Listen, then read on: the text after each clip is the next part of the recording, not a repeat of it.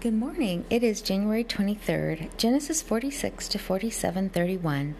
So Israel set out with all that was his, and when he reached Beersheba, he offered sacrifices to the God of his father Isaac. And God spoke to Israel in a vision at night and said, "Jacob, Jacob, here am I," he replied. "I am God, the God of your father," he said. "Do not be afraid to go down to Egypt, for I will make you into a great nation there. I will go down to Egypt with you, and I will surely bring you back again. And Joseph's own hand will close your eyes."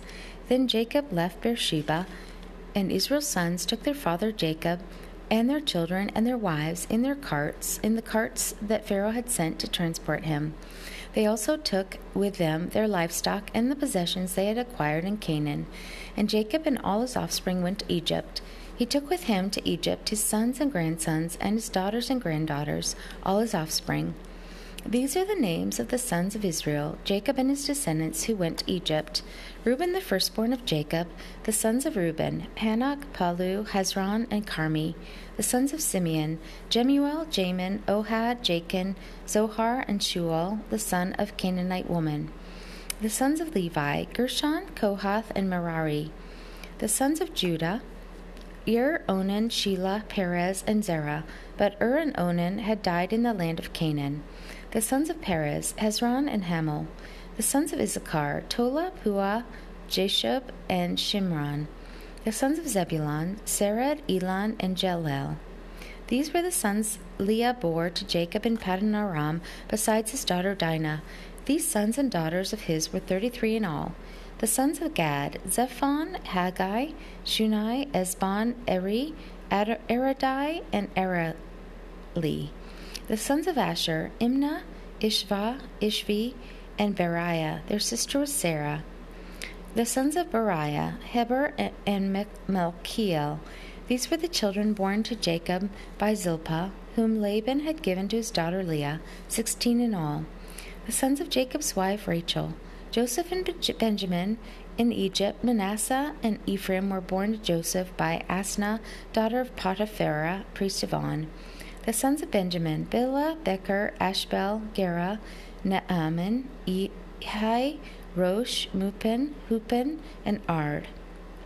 Huppim, and Ard. These were the sons of Rachel who were born to Jacob, 14 in all. The son of Dan, Hosham. The sons of Naphtali, Jeziel, Juni, Jezer, and Shillem.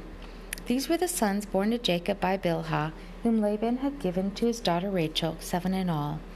All those who went to Egypt with Jacob, those who were his direct descendants, not counting his sons' wives, numbered 66 persons. With the 2 sons who had been born to Joseph in Egypt, the members of Jacob's family which went into Egypt were 70 in all.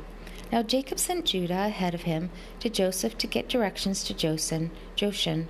When they arrived in the region of Goshen, Joseph had his chariot made ready and went to Goshen to meet his father Israel. As soon as Joseph appeared before him, he threw his arms around his father and wept for a long time. Israel said to Joseph, "Now I am ready to die, since I have seen for myself that you are still alive."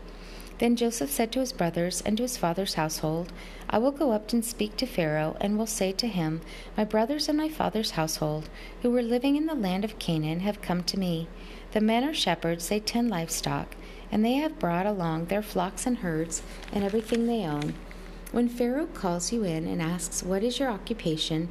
you should answer, 'Your servants have tended livestock from our boyhood on, just as our fathers did.' Then you will be allowed to settle in the region of Goshen, for all shepherds are detestable to the Egyptians." Joseph went and told Pharaoh, "My father and brothers, with their flocks and herds and everything they own, have come from the land of Canaan and are now in Goshen." He chose 5 of his brothers and presented them before Pharaoh. Pharaoh asked the brothers, "What is your occupation?" "Your servants are shepherds," they replied to Pharaoh, "just as our fathers were." They also said to him, "We have come to live here a while, because the famine is severe in Canaan, and your servants' flocks have no pasture. So now please let your servants settle in Goshen." Pharaoh said to Joseph, "Your father and your brothers have come to you, and the land of Egypt is before you. Settle your father and your brothers in the best part of the land. Let them live in Goshen. And if you know of any among them with special ability, put them in charge of my own livestock." Then Joseph brought his father Jacob in and presented him before Pharaoh. After Jacob blessed Pharaoh, Pharaoh asked him, "How old are you?" And Jacob said to Pharaoh, "The years of my pilgrimage are 130. My years have been few and difficult, and they do not equal the years of the pilgrimage of my fathers." Then Jacob blessed Pharaoh and went out from his presence. So Joseph settled his father and his brothers in Egypt, and gave them property in the best part of the land, the district of Ramses, as Pharaoh directed. Joseph also provided his father and his brothers and all his father's household with food, according to the number of their children. There was no food, however, in the whole region because the famine was severe. Both Egypt and Canaan wasted away because of the famine. Joseph collected all the money that was to be found in Egypt and Canaan in payment for the grain they were buying, and he brought it to Pharaoh's palace. When the money of the people of Egypt and Canaan was gone, all Egypt came to Joseph and said, "Give us food. Why should we die before your eyes? Our money's used up." "Then bring your livestock," said Joseph. "I will sell you food in exchange for your livestock, since your money is gone."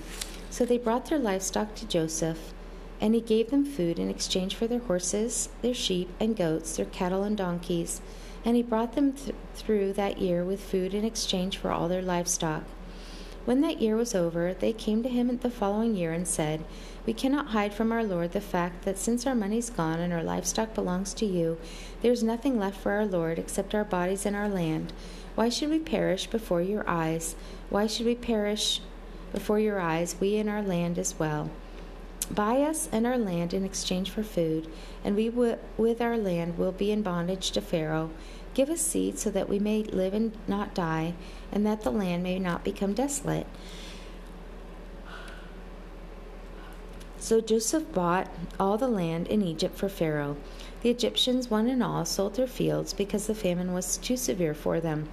The land became Pharaoh's, and Joseph reduced the people to servitude, from one end of Egypt to the other. However, he did not buy the land of the priests, because they received a regular allotment from Pharaoh and had food enough from the allotment Pharaoh gave them. That is why they did not sell their land. Joseph said to the people, "Now that I have bought you and your land today for Pharaoh, here is seed for you so you can plant the ground. But when the crop comes in, give a fifth of it to Pharaoh. The other 4/5 you may keep as seed for the fields and as food for yourselves and your households and your children." "You have saved our lives," they said. "May we find favor in the eyes of our Lord. We will be in bondage to Pharaoh."